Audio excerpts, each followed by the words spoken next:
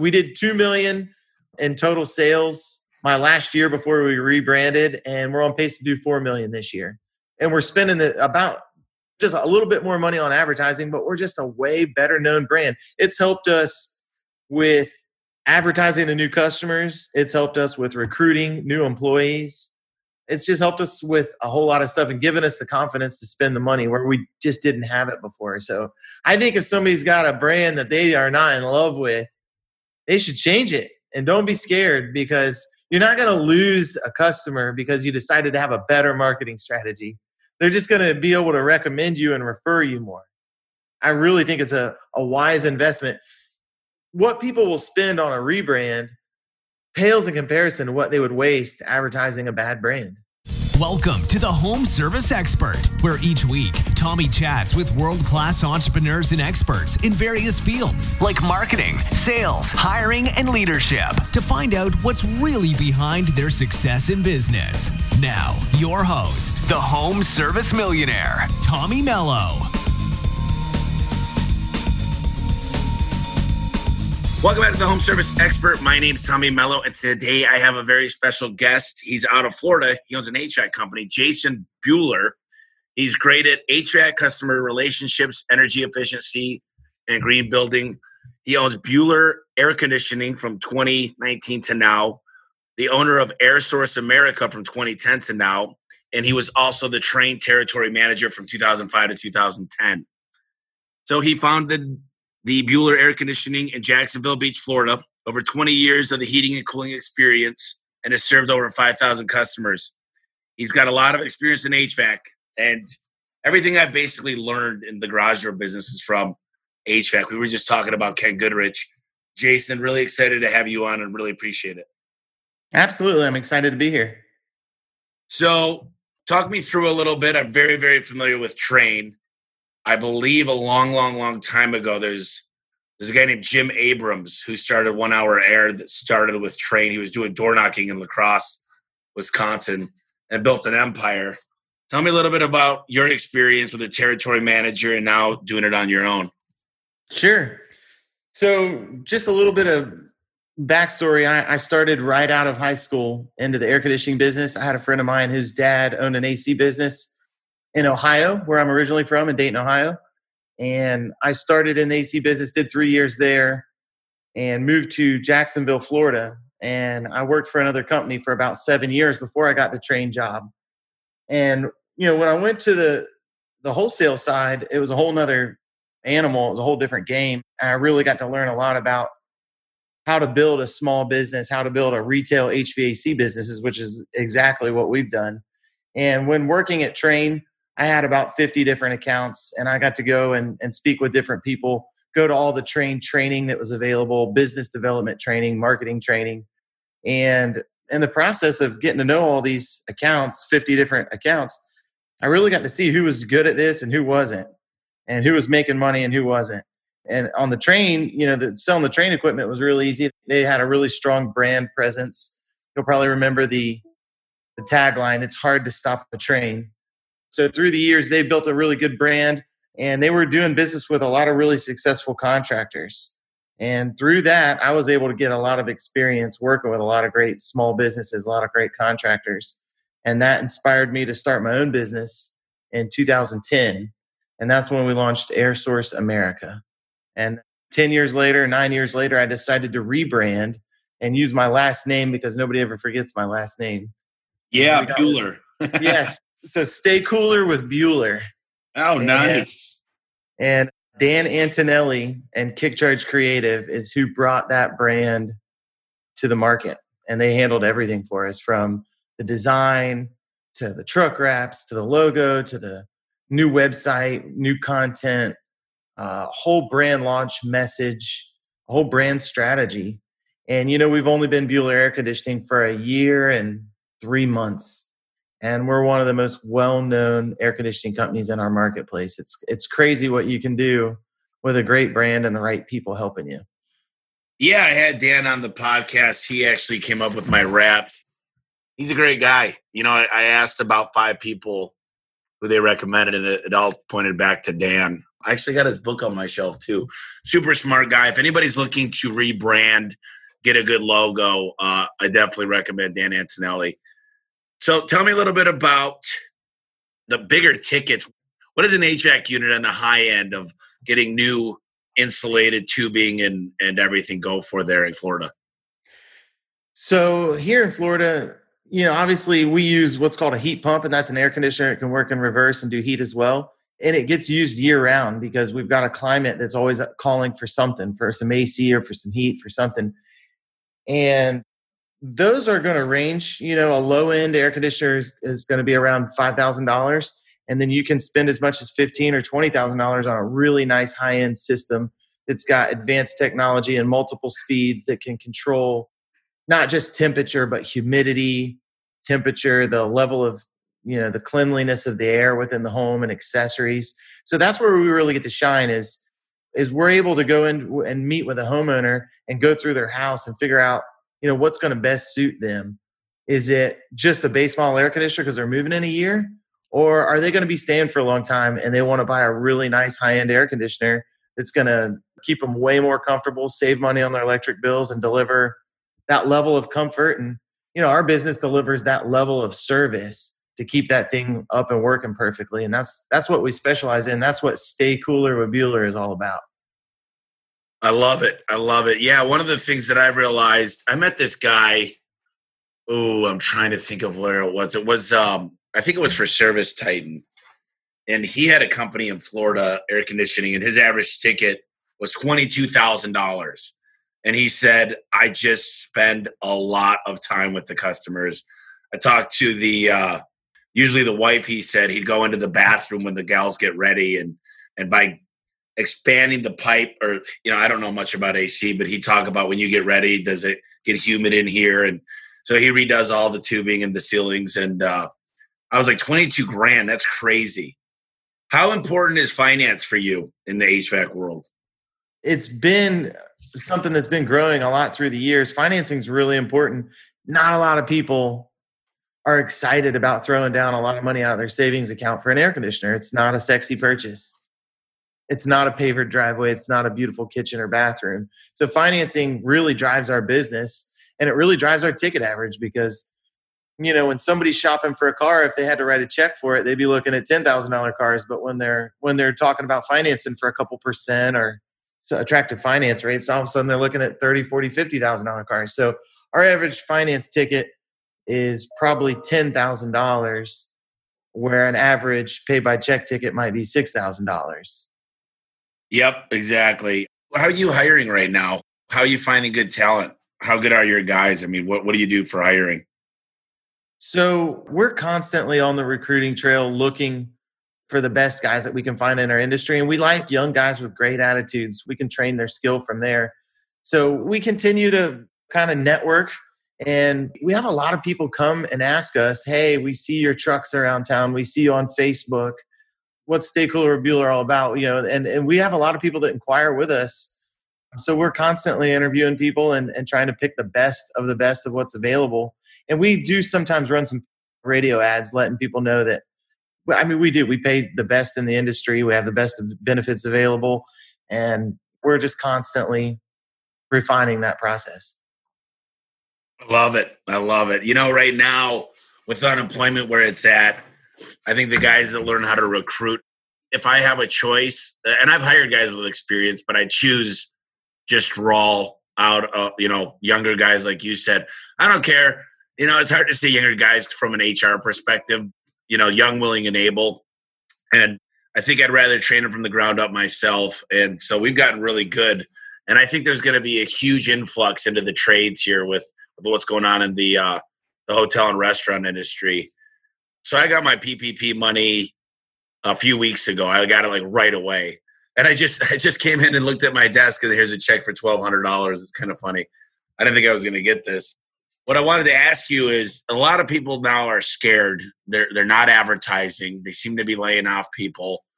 Both you and I are in an essential business. What should you be doing with that money? Obviously, you got to use it for payroll, but there's still an influx of money. What should businesses be doing right now to grow the business while everyone else is kind of asleep at the wheel? I think you got to zig when everybody else is going to zag. We are expanding a little bit of our social media spend. We've got a company that helps us with it. As a matter of fact, it's KickCharge, and we're bringing on Instagram advertising, having them taking over our email newsletter, our email campaign. We're trying to stay in touch with our customers as much as we possibly can right now, and we are not cutting back advertising. I kind of have the feeling that you're either growing and pushing forward, or if you put that thing in neutral, you could be running backwards. So my thought is to be smart about it. Don't double down on stuff that's not been working.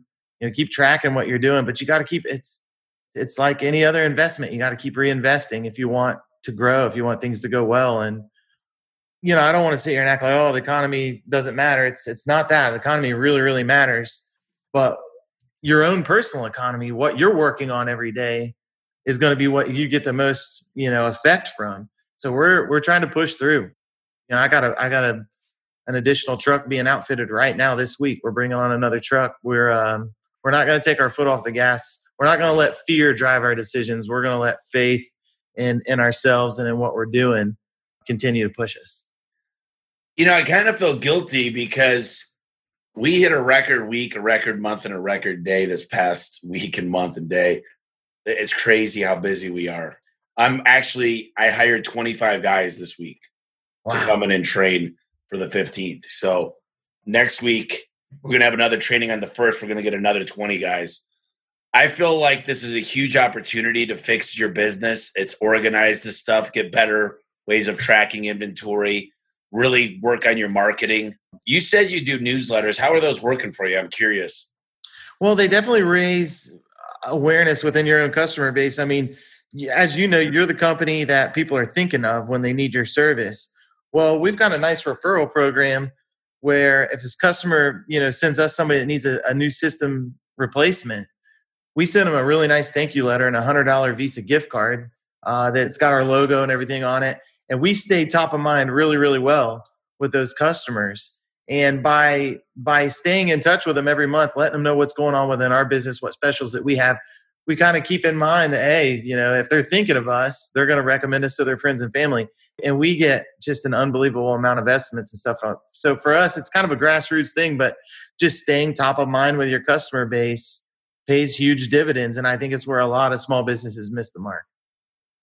I had a guy that I met in Vegas at a seminar, and he told me that 80% of his business was return business in the HVAC. He said he does so much business from his customer list, and I just was amazed. I'm like, how is that even possible? You replace the HVAC unit maybe once every 10 years. And he said, we go really light on marketing, get a lot of referrals, but he goes, we write service contracts, and once it hits that 8 to 10 year mark, we're selling them a new unit. How well are your service agreements? How does that work for you? It's one of the main focuses of our business. There's different types of HVAC businesses. We've chose to be a service, maintenance, and replacement HVAC business. And we've got about 2,500 maintenance agreements, individual homes where we go out twice a year and clean and maintain their stuff. And that's our most loyal client. Those are the people who are going to spend with us. They're always going to call us if something breaks, if they need a new air conditioner. Those are the people that refer us the most. Then outside of that, that's kind of your bullseye. Then your next rung outside of that, those are your customers that call you when something does break, but maybe they're not a maintenance customer. Maybe they just call you when they need you. And then outside of that, as your next rung is almost like your prospect. That's who you're trying to stay top of mind with. But for us, the maintenance customer drives our business. I mean, year round, we're able to move these trucks every day to go to these people's homes. And then as we add new customers throughout the year, we just keep expanding on that base over and over and over again. So for us, it's a driving force in our business. There's different, statistics on it, but for every 1,000 maintenance agreements a retail HVAC company has, they're probably going to do $1 million a year worth of business. And the reason being is over 10 years, that customer is going to use you every year for maintenance, every year for repairs, and eventually buy a new system. So you just do the math. And that's where that recurring revenue, that's why so many of these AC companies sell for big money, is because they've got that locked in recurring revenue. I think everybody that's listening right now should really start focusing their time and energy on a service agreement. Can you tell me a little bit about how you guys sell it when you bring it up to the customer and what you guys find to work the best? So the best maintenance agreement that we can sell is when we go out on a demand service call and somebody's got a broken air conditioner. And let's say that they've got a $500 repair. So we come in and we let them know, hey, listen, we can definitely fix this. It's going to be $500. However, while we were here, we noticed that, your air conditioner is a little bit dirty on the inside. It's got some mildew building up in it. Your filter was clogged.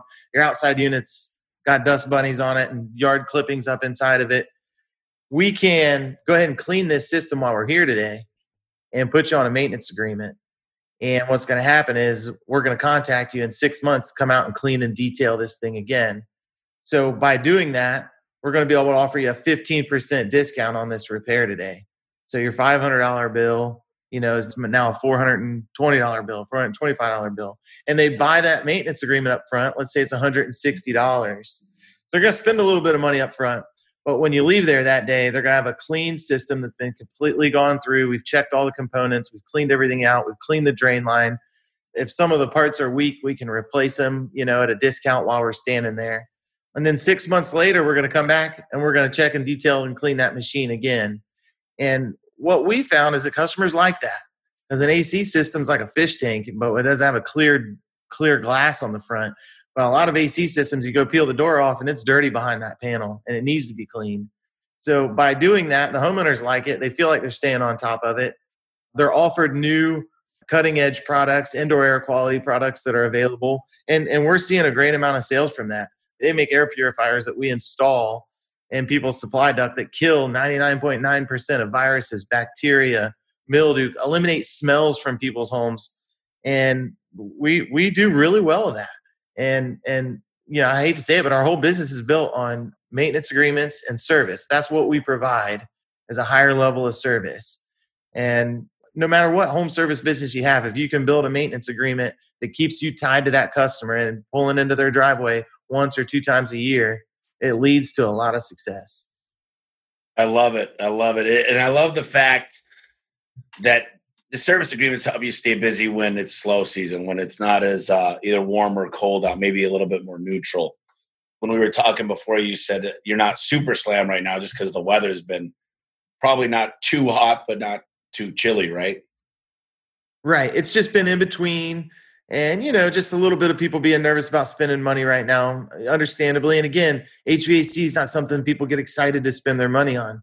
But once it gets hot outside, they're like, you know what? I better not mess around with this. Let me go ahead and get a nice air conditioner, buy it from the right company that's going to be there for me when I need it most.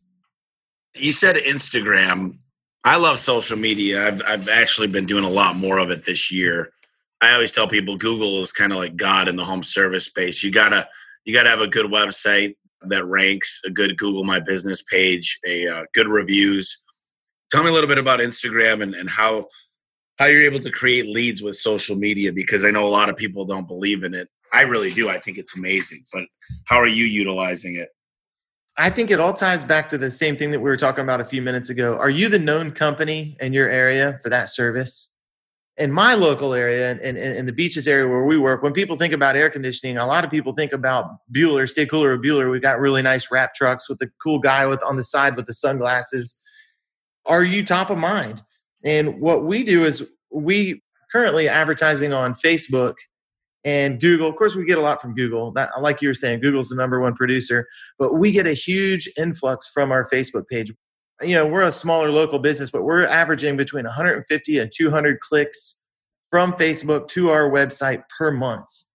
And we're able to drive phone calls, traffic, and we feel like we're getting a great mix with this Facebook audience. It's a lot of great clientele, but a lot of younger clientele is on Instagram. I've got younger guys that work for me that are in their 20s, 28 and below. They're Instagrammers. They don't even have a Facebook.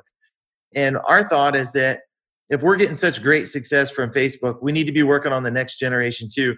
We have a lot of great customers that are millennials that buy really nice stuff, and they do it with financing. They love 0% financing. They love locking in a payment on a nice unit. So we just feel like it'd be smart on our part to make sure we're expanding that awareness with Instagram, Facebook, obviously through Google. we want to be the known company. When they think of who do I need to call for air conditioning, we want it to pop into their head, stay cooler with Buehler. What's a good marketing budget do you feel as a percentage of revenue? Well, it depends on how aggressive you want to be. We spend about 5%, but I think we could spend a little bit more if we wanted to be a little bit more aggressive. But I think it starts at 5% at least. Yeah, I think in general, I'm at about 12, but it's coming down. When you go into a new market, I think you should be spending a minimum of 10 to 20 to get your name out there, and then kind of slow it down once you build the website, the brand, and all that. What are you doing for reputation management? Do you use anything? Like for me, I use Bird Eye. I use Bird Eye as well. Oh, okay. How's that working out? As well, and it's worked pretty well. We have 428 5-star Google reviews, and man, to this day, knock on some wood, we still don't have a bad one, which is really fantastic. And that's what really drives our business. Everybody that calls in, they either hear us on the radio or they see our trucks. And then when they Google you and they see that 5-star rating, they're like, man, I better not mess this up. Let me call the guys out here that know what they're doing. So for me, those reviews are really, really important. And, you got to work really hard to maintain that kind of customer satisfaction. But we've got this simple philosophy, Tommy.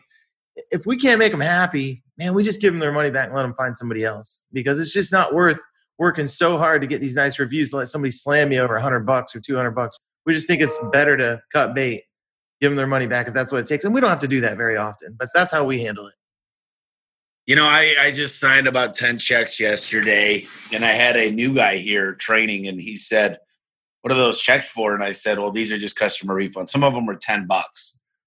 And he said, how often do you sign those? I said, a couple times a week. There's a couple dozen of them a week. And I've got a whole team dedicated to just making sure the customers are happy. It's pretty interesting because people say, well, we're in the right here. We told the customer. And a lot of people are, they want to stand firm and just the customer's wrong on this one. And I'm like, if I spend less than 1% giving back a little bit of money if someone's unhappy, but keep my reputation, I mean, it's night and day. And I'm not as fortunate of you not to have any bad reviews because we've shown up late. We've definitely customers, they find it on Amazon for cheaper. Yeah, I'm sure you've heard that before. But I think it's important to keep that reputation. It's pretty cool to hear that your social media is working and just getting all those clicks. So what else is there that you do that's kind of a secret sauce? It sounds like you guys got a great culture, great employees. What else are you doing out there to make the business grow? We're kind of slow to the party with indoor air quality. The last 10 years, we've put in a lot of air conditioners. We serviced a lot of air conditioners. And in the last 5 years, we started selling a lot of those indoor air quality products that I was telling you about. But we've always been kind of hesitating to offer a duct cleaning service. But gosh, with everything, that's transpired here recently, and the fact that we have customers asking us all the time about clean air, we've decided to go ahead and invest some money into some really high-powered duct cleaning equipment. And it's not just the duct cleaning that you're doing, it's the other services you can provide while you're there, like those air purifiers I was mentioning to you earlier, and fixing some of their ductwork issues. A lot of homes you go into, and if you just ask a few questions, say, hey, does this house heat and cool pretty well, or is there any rooms that don't heat or cool well? People will come out of the woodwork and tell you after you ask and probe a little bit and say, oh my gosh, yeah, my master bedroom's like 4 degrees warmer than the rest of the house. It's terrible. I'm always running my air conditioner down to try and fix that. Well, these are some simple things we can do to go in and fix. We can add in a return air to their bedroom and solve that hot and cold spot within their house, and go ahead and do that while we're there doing a duct cleaning. Now all of a sudden we take a $500 or $600 ticket, and we can do some duct modifications and some indoor air quality. And now all of a sudden we got a $2,000, $3,000, $4,000 ticket, which is super profitable to do that kind of work. It's not profitable if you're doing it by itself, but if you're doing it with other stuff. So we're expanding. We're gonna become the experts, not on just providing a great level of service for fixing and repairing air conditioner. We want to build that same level of confidence and trust that we're the people that can come in and clean the ducts and provide that crisp, clean, conditioned indoor air that everybody's really looking forward to, because everybody's spending a lot more time in their home. And it's always been that way, but there's just even more of a focus on it now. So we're gonna double down on selling clean air as well as cold air. I love it. So what I hear a lot in the HVAC industry is you'll get a lot of co-op money for advertising and other things if you play it right. I don't know what the percentages are, but I know that most of the big guys I know get a lot of money from their main air conditioning provider. I think one of the biggest untapped things I see with a lot of home service businesses is they're not utilizing co-op money. Talk to me a little bit about co-op and how it works and how you're utilizing it. Yeah, well, we've utilized every nickel that we've earned in the last 10 years. And you're silly not to, but you'd be amazed how many contractors are just kind of lazy and they don't want to. I think some of them are a little bit scared to market. And maybe that goes back to they don't have a good brand that they're proud of. Maybe they've kind of got not the best thing to be marketing. So it's harder for them to get their message across. So for me, I look at those co-op funds as something I can really do. I look at marketing like I'm going to spend 5% and then the co-op's on top. So if I get some money back on top, I'm going to spend that in addition. It's going to range for different companies, different suppliers, vendors, but a good average might be say 5%. So if you spend $1 million on materials and air conditioners and you get 5% back, I mean, gosh, it's $50,000 that you can put towards advertising. I think you're crazy not to utilize it. As you get more into business, you get better at negotiating those terms. And I'm sure that some guys like Ken Goodrich and some of these other guys that are really good at this, they're probably getting a lot more co-op. But again, they're spending a lot more money with these organizations as well. But co-op is something that you got to be utilizing.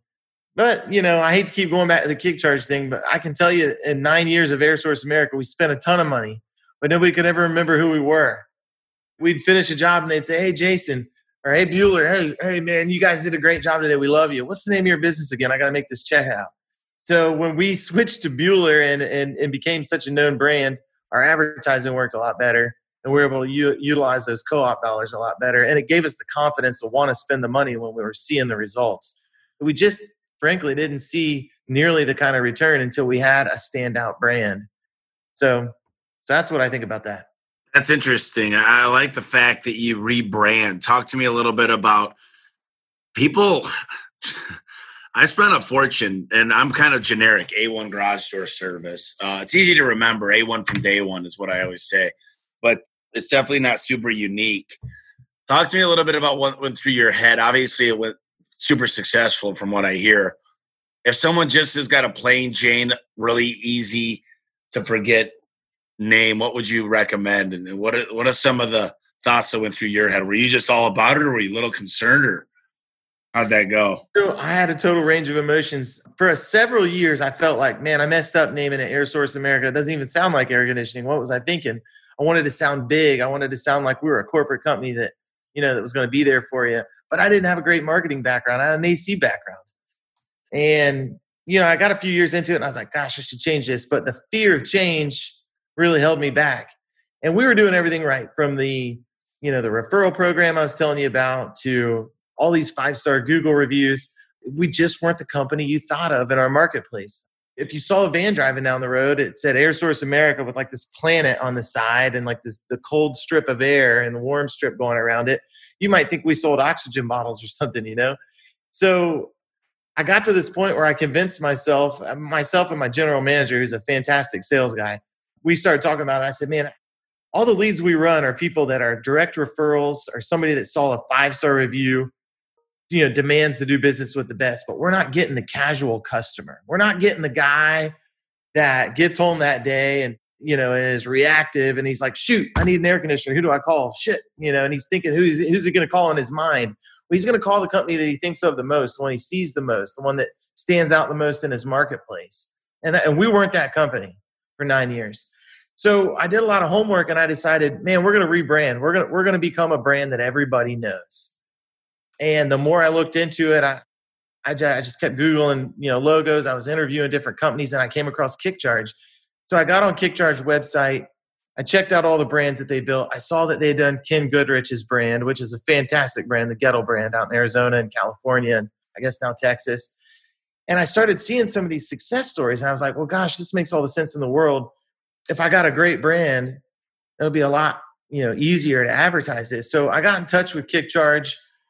Dan calls me back and he calls me back and, I hadn't even had a chance to really catch up with him at all. And he says, hey, I'm looking at your file here. I think you might be a good candidate for us, but your name, Air Source America, that's a mouthful, man. It doesn't even sound like air conditioning.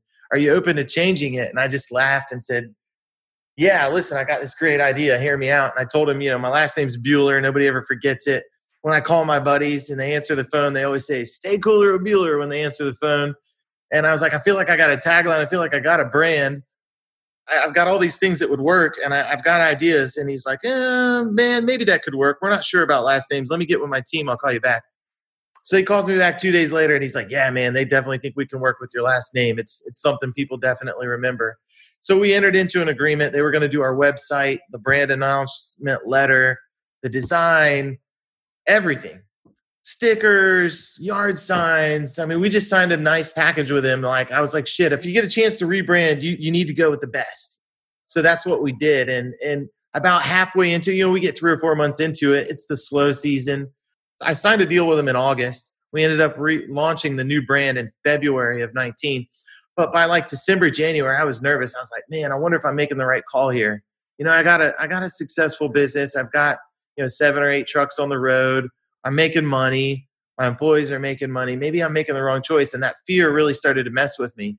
But Dan's pretty firm in his stance once he's got a design that he knows is going to work. He was like, no, I'm telling you, this is the one. This is going to work. And he kind of, just talked me through it. And then, we went ahead and did the whole relaunch in February. And man, it was a roaring success. We did the radio campaign, a Facebook campaign. And within a month, people were like, dude, I love your trucks driving down the road. They're awesome. And it created what I would describe as a brand affinity. Sometimes you'll see a service truck driving down the road and you just don't have any feeling at all for it. It could just be a white truck with air something slapped on the side and you feel nothing. You see nothing. It just blends right in.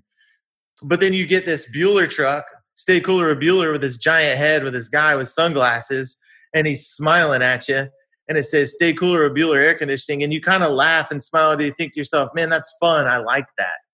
I think it creates what's called an instant brand affinity where people see it, they like it, and they remember it. And I mean, it's happened more times than I can count now. I'll be sitting in somebody's living room. I'll say, hey, how did you hear about us? And the wife will say, I saw one of your trucks when I was going to the grocery store the other day. And I thought to myself, man, I love that truck. If I need AC, they look professional. If I need something, that's who I'm going to call. And lo and behold, there I am giving them an estimate. And, we've done a better job maybe than the other estimate that they've got. They decide to go with us. And we never got that casual estimate before. Never.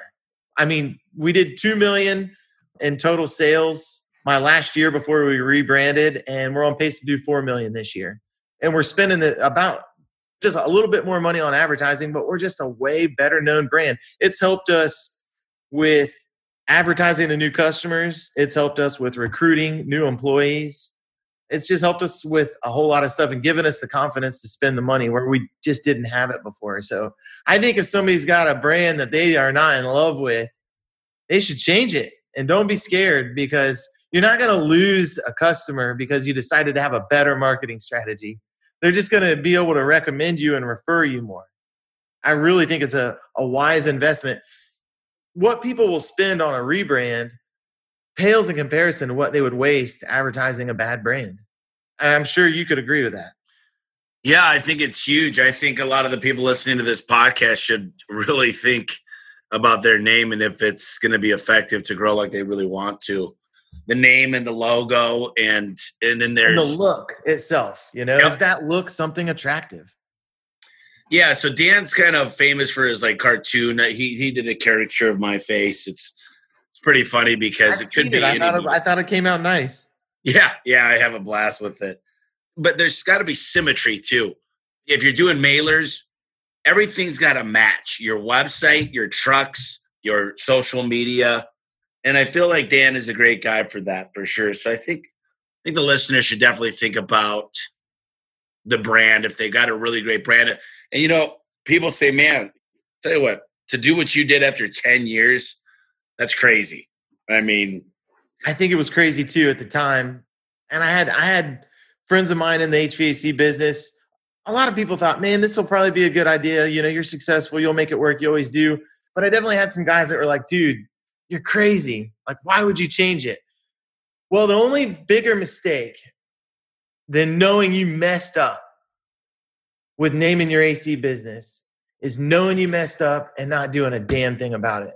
And that's why I changed it. Yeah, I agree. You did good. Talk to me a little bit about, what does green building mean exactly? Green building, what the real focus is on is making sure your whole home is efficient, not just your air conditioner. And that really ties into the duct system in your house. That ties into the infiltration rate in your house. Like, are you leaking a lot of hot or cold air into your house? And what do you do to stop that? What do you do to fix that? And another thing would be, like, if your ductwork is really old and bad, every time your air conditioner comes on and you're leaking cold air in Florida, you're leaking cold air into your attic. Well, when you're leaking that cold air into your attic, it doesn't just go away. The space inside has to make up for that air that's lost. So what it does is it starts drawing in hot attic air through all the cracks and crevices. Everywhere there's a can light, everywhere there's a light socket, you're bringing in hot, humid air into the home. So if you're not fixing those main things that are wrong, the whole building's going to be messed up. And putting in a bigger, more powerful air conditioner is only going to compound the problem. So when we go out to sell somebody an air conditioner, we want to make sure that their duct system is correct, make sure that their house isn't leaky. So we find ways to measure those things and make sure that if they want to buy a nice air conditioner, they're going to get value for their dollar on what they spent. Because there's a lot of AC companies out there. Some of them are out there, they just want to sell you the nicest unit they can, make a buck and get out. They don't care about the long term. And, that's what really separates AC contractors, is the ones that are going to go in there and make sure the system is right, make sure it's sized correctly, make sure the duct is correct. And anything that needs to be done to that home to make it efficient, make sure that those things are brought to the surface. And we continue to learn more and more about that as we go. And that's what green building, green homes is all about, is making sure the whole building is efficient, making sure the whole house is efficient, not just the one particular piece that you're working on. So I got a question. You guys have got into, you fixed the problem, obviously. What I find typically in an industry like yours, it's seasonal. And that's why a lot of people, they combine plumbing and electrical to their HVAC company. What are your thoughts on that? I agree that is a way to balance out the seasonality of it. And the bigger your business becomes, the more imperative that becomes. And when you're a home service business, you can easily market to those other bases. If you're really good at doing air conditioning and you can bring on a good plumbing staff and a good, electrical staff, it really helps to balance it out. We have not gone down that road yet because I'm really obsessed with being really, really good at what we do. And as we perfect what we do and have the cash flow available, we very well could end up adding probably plumbing first and then possibly electrical second. But right now we're obsessed with being the best air conditioning company we can be. But I totally get why people do it. I know why Gettle did it. If you're making money for 7 or 8 months out of the year, and then you got the possibility of losing money 3 or 4 months out of the year, it's a really tough juggling act to do that. And by bringing in those other businesses, it really helps balance it out. Let me ask you this. What does your typical day look like? You've got Monday through Friday.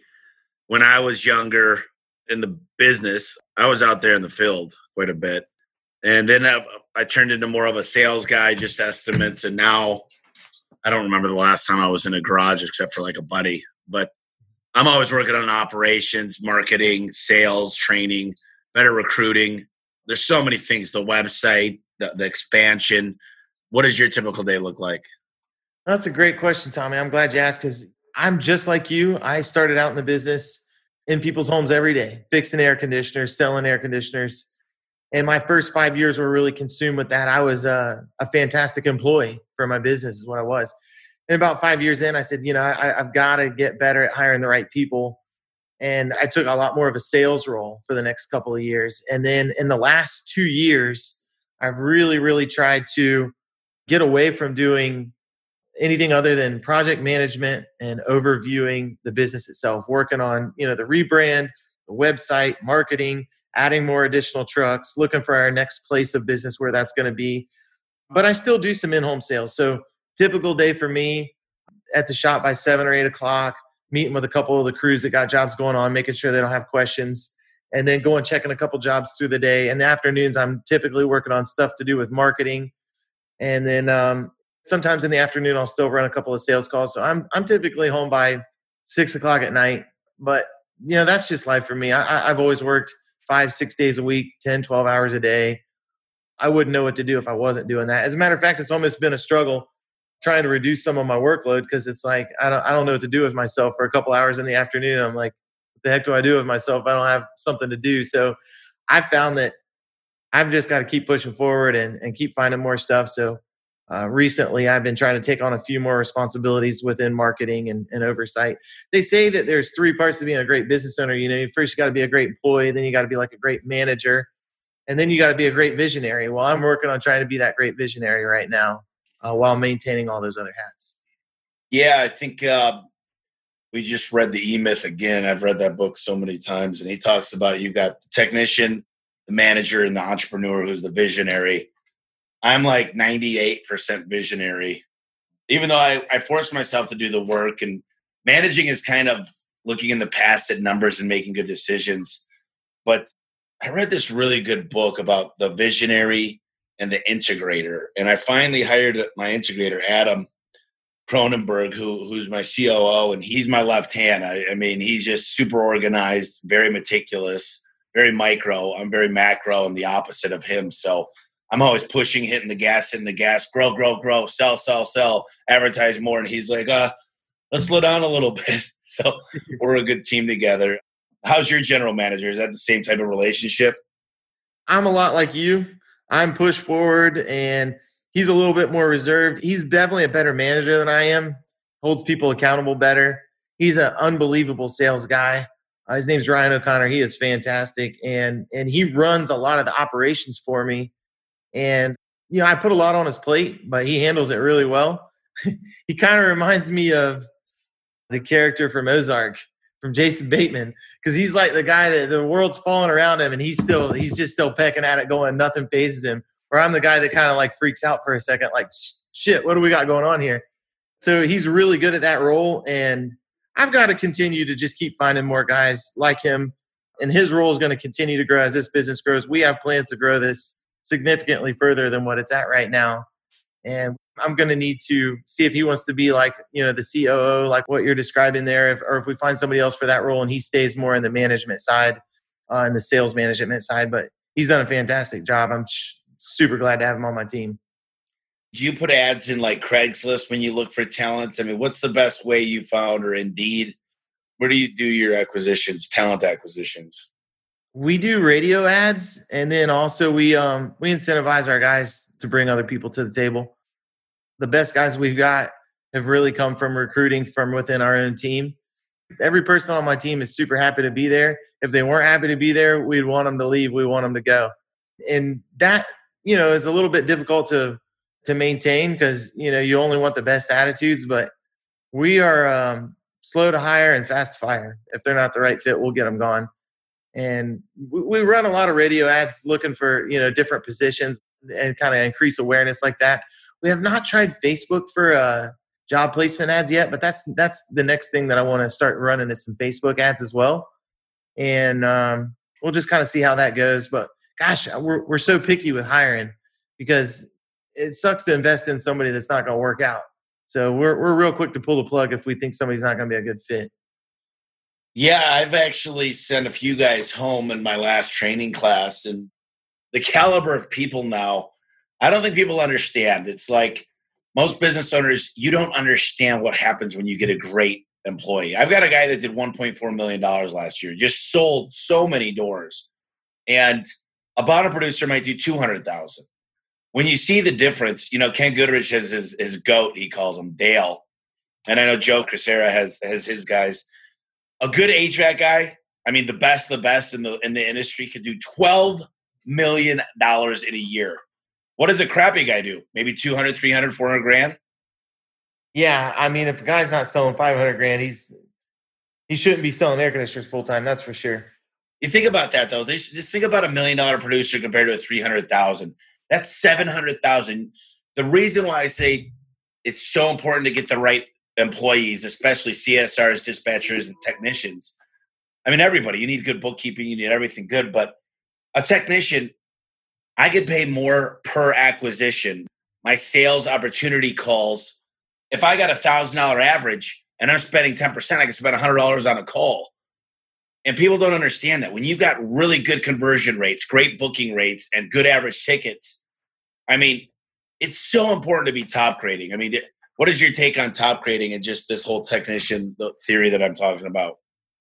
Well, it's interesting you say that too. So we've really got into tracking and measuring. We've got a company that we work with, and we have an app and dashboard. So all of our technicians, as they run each call, at the end of that call, they enter it into this app and dashboard. So we get to see what their ticket average is, whether it's just a one-time tune-up and cleaning, whether it's a maintenance visit where they're used to us being there, or whether it's a demand service call where there's going to be a repair or a replacement needed.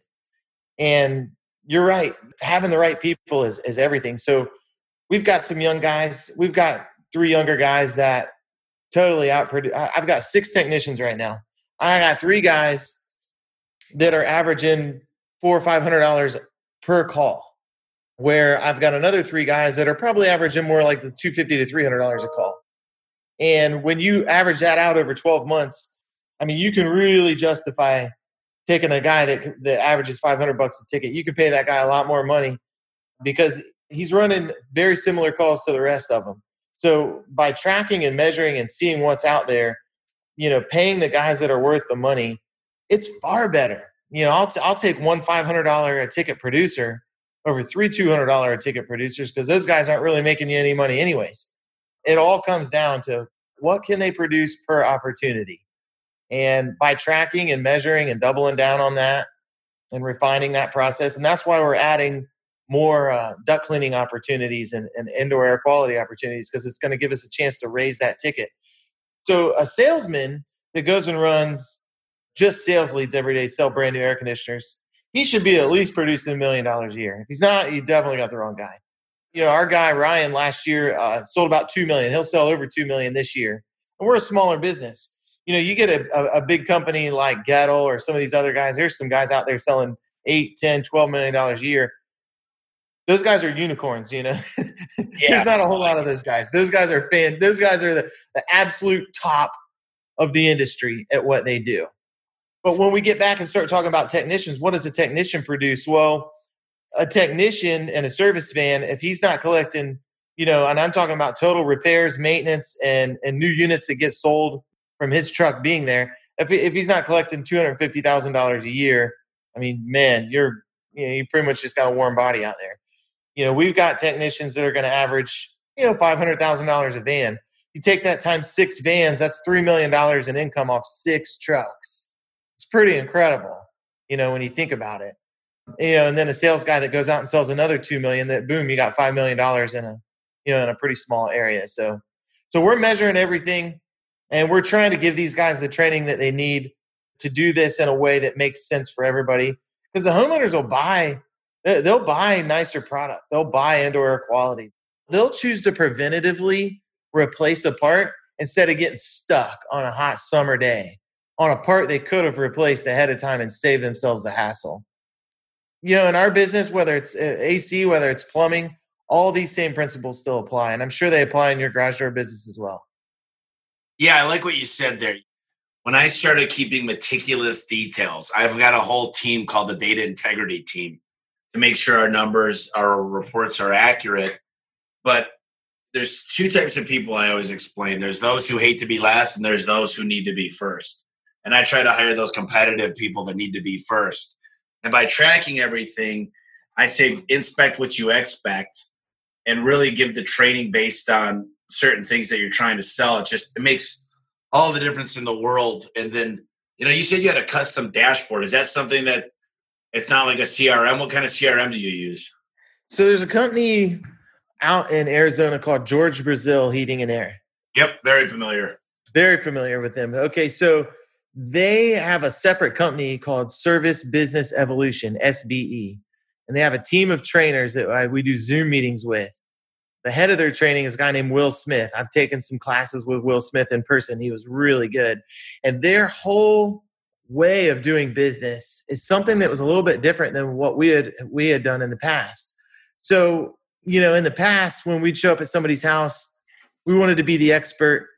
And we'd show up and say, hey, look, we're here to clean your air conditioner. Oh, by the way, we're offering these really great products. We got a great warranty. They improve your performance. And we go into sell mode and we try to sell them on what we're doing. And, everybody hates a salesman when they're in their house. Everybody really wants to make that choice for themselves. Well, the SBE process, it's actually quite simple. And I found it to be really, really effective. Their process is when you go to somebody's house, don't turn them into a shopper. There's proactive buyers and then there's reactive buyers. And when you go to somebody's house and you're there to work on their air conditioner, if you ask the right questions, they'll ask you for the sale. But if you start pushing your products on them, they're going to shut down and probably not buy from you. And I can give you an example of that. Let's say that, we go out to somebody's home and we walk in the door and we say, hey, listen, I'm here to do an air conditioning cleaning for you today. Let's go take a look at your outside unit. You go to the outside unit and you look at the nameplate and you say, hey, listen, this unit's 8 years old and is everything working okay? And they say, yeah, everything's working great. And then you say, okay, great. Well, I'm going to go through the system today and I'm going to clean it and I'm going to make sure everything's working great. How long do you want this thing to last? And the customer will say, well, I want it to last at least 5 more years or longer if I can. And you say, okay, perfect. Well, I'll let you know if I find anything. Well, then you go through the system, you clean it, and maybe you find a part that's on the way out. It's half bad. And you go back inside and you say, hey, Mr. Homeowner, I found on your outside unit, you said you wanted this thing to last forever, right? And they say, well, yeah. You say, well, I found this part. It's half dead. We can go ahead and replace this part for you if you like. And here's how much it costs. And then you just shut up. Don't tell them what the warranty is. Don't tell them how great it's going to work. Don't tell them anything. Just say, I found this part and I can replace this part and it's $400. And you shut up. And sometimes it's an awkward silence. And 10 or 15 seconds later, they say, well, this unit's 8 years old.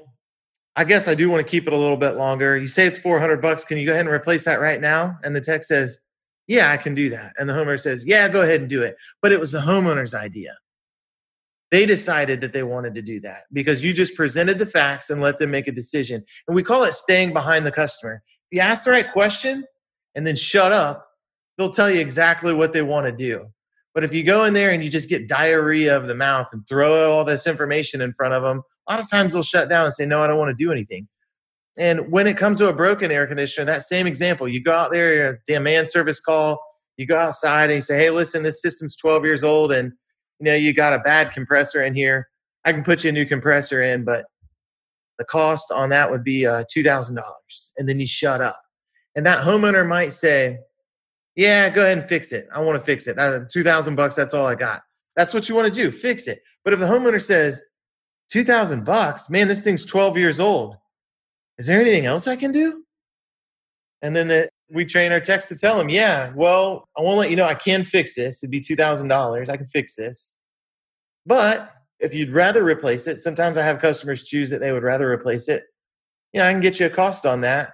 It's probably going to be something basic. It's going to be $6,000. Something a little bit nicer might be $8,000. And then the technician shuts up. And then the homeowner sits there and you know what ends up happening? They make that choice in their mind without being sold. Yeah, screw it. I'm not putting $2,000 in this thing. Give me the nicer one. I want the $8,000 air conditioner. How soon can you put it in? And it's selling without having to suggest that that's what they should do. And it's kind of hard for technicians to accept that. Hey, we just want you to ask them questions and let them tell you what they want to do. But what you'll find is people spend a lot more money and they won't call up and cancel an hour later and decide they want to go ahead and get 3 estimates, because here's how that process can go if you don't do it that way. Hey, sir, listen, you got a $2,000 repair here. You do got a 12-year-old unit. In my experience, I think it's best you might just want to look at a new air conditioner. Let me show you 3 different models I got here. Man, this one's great. It's got a great warranty. It's got this, it's got that. What's that homeowner thinking in his head? He's thinking, man, it's time for me to shop for an air conditioner. This guy's trying to sell me something. I better go ahead and get 3 or 4 bids on this. Make sure I buy from the lowest price guy in town. And the SBE process is all about slowing down, asking the right questions, and letting the homeowner tell you what they want to do without shopping.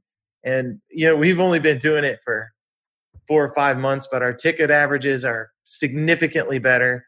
And our conversion rate for when we're finding somebody, with a dead unit, they're telling us, hey, we want to go with a new unit. We want to go with you, without having to invite a bunch of shoppers into the equation. Because you know how it is, Tommy, you get 3 or 4 bids out there, somebody's going to want to do that thing for nothing. And the whole SBA process is keep that customer in-house. Don't make him proactive. Don't send him out to be a shopper.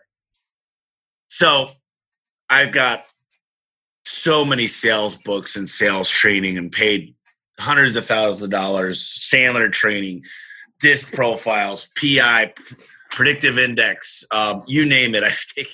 I spent $30,000 last week on the PI stuff. And I can tell you there's a few things that you need. Number one, the biggest thing that guys do is they don't start the job.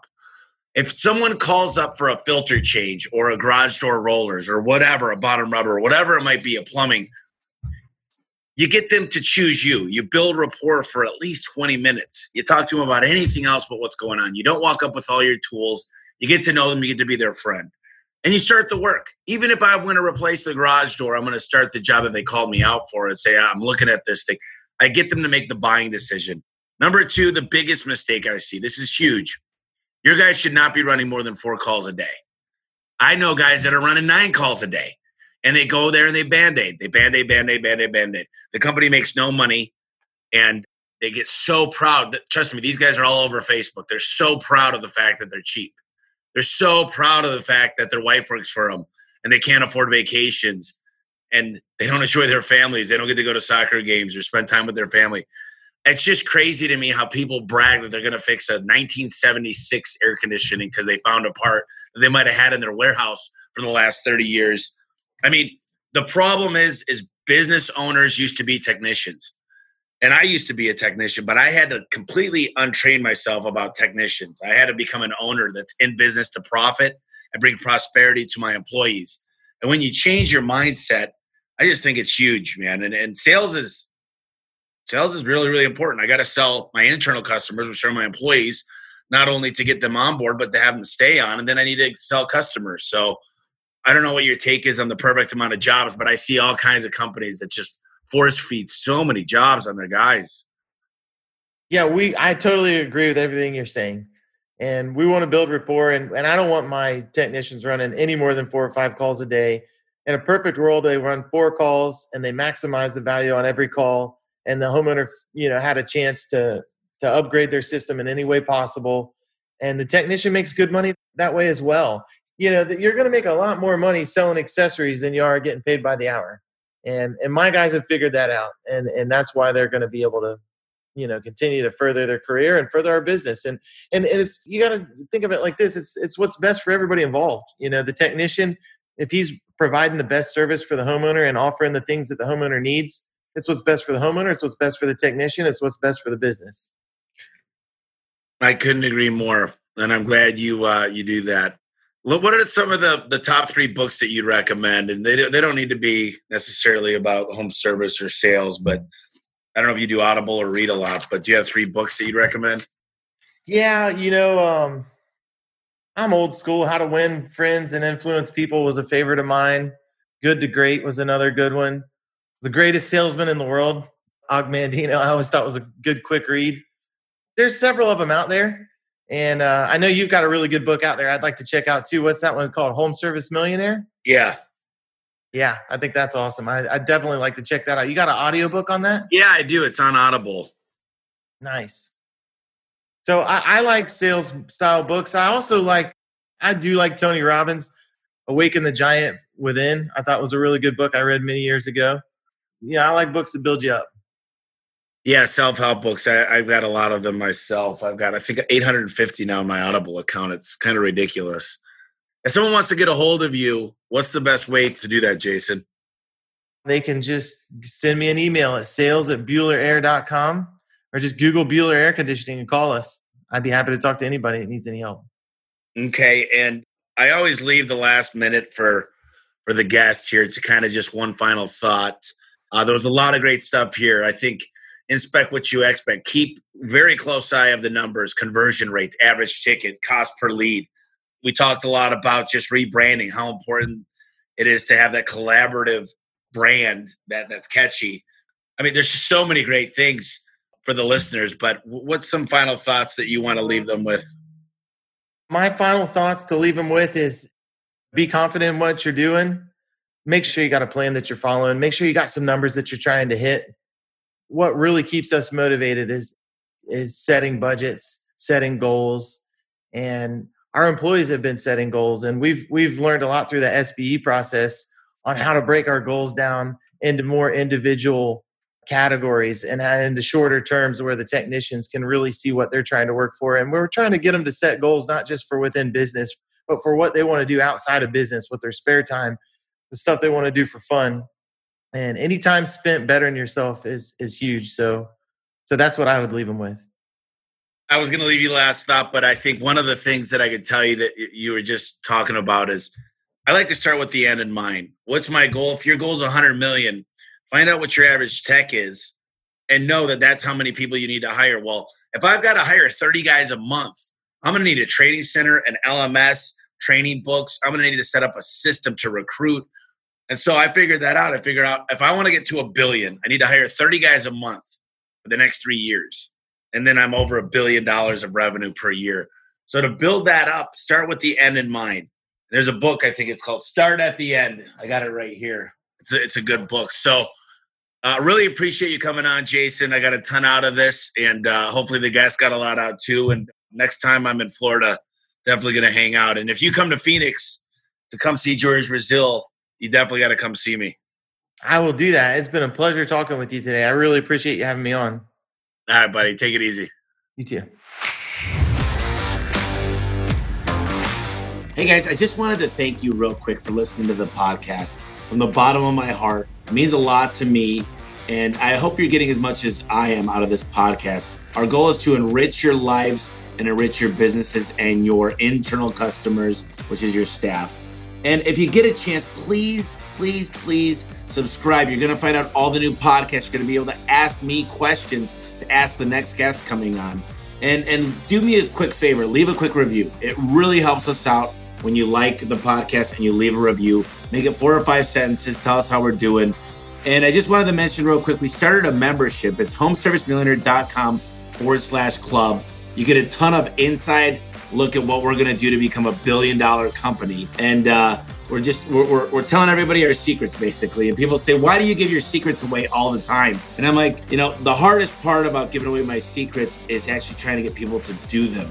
So we also create a lot of accountability within this program. So check it out. It's homeservicemillionaire.com/club. It's cheap. It's a monthly payment. I'm not making any money on it, to be completely frank with you guys, but I think it will enrich your lives even further. So thank you once again for listening to the podcast. I really appreciate it.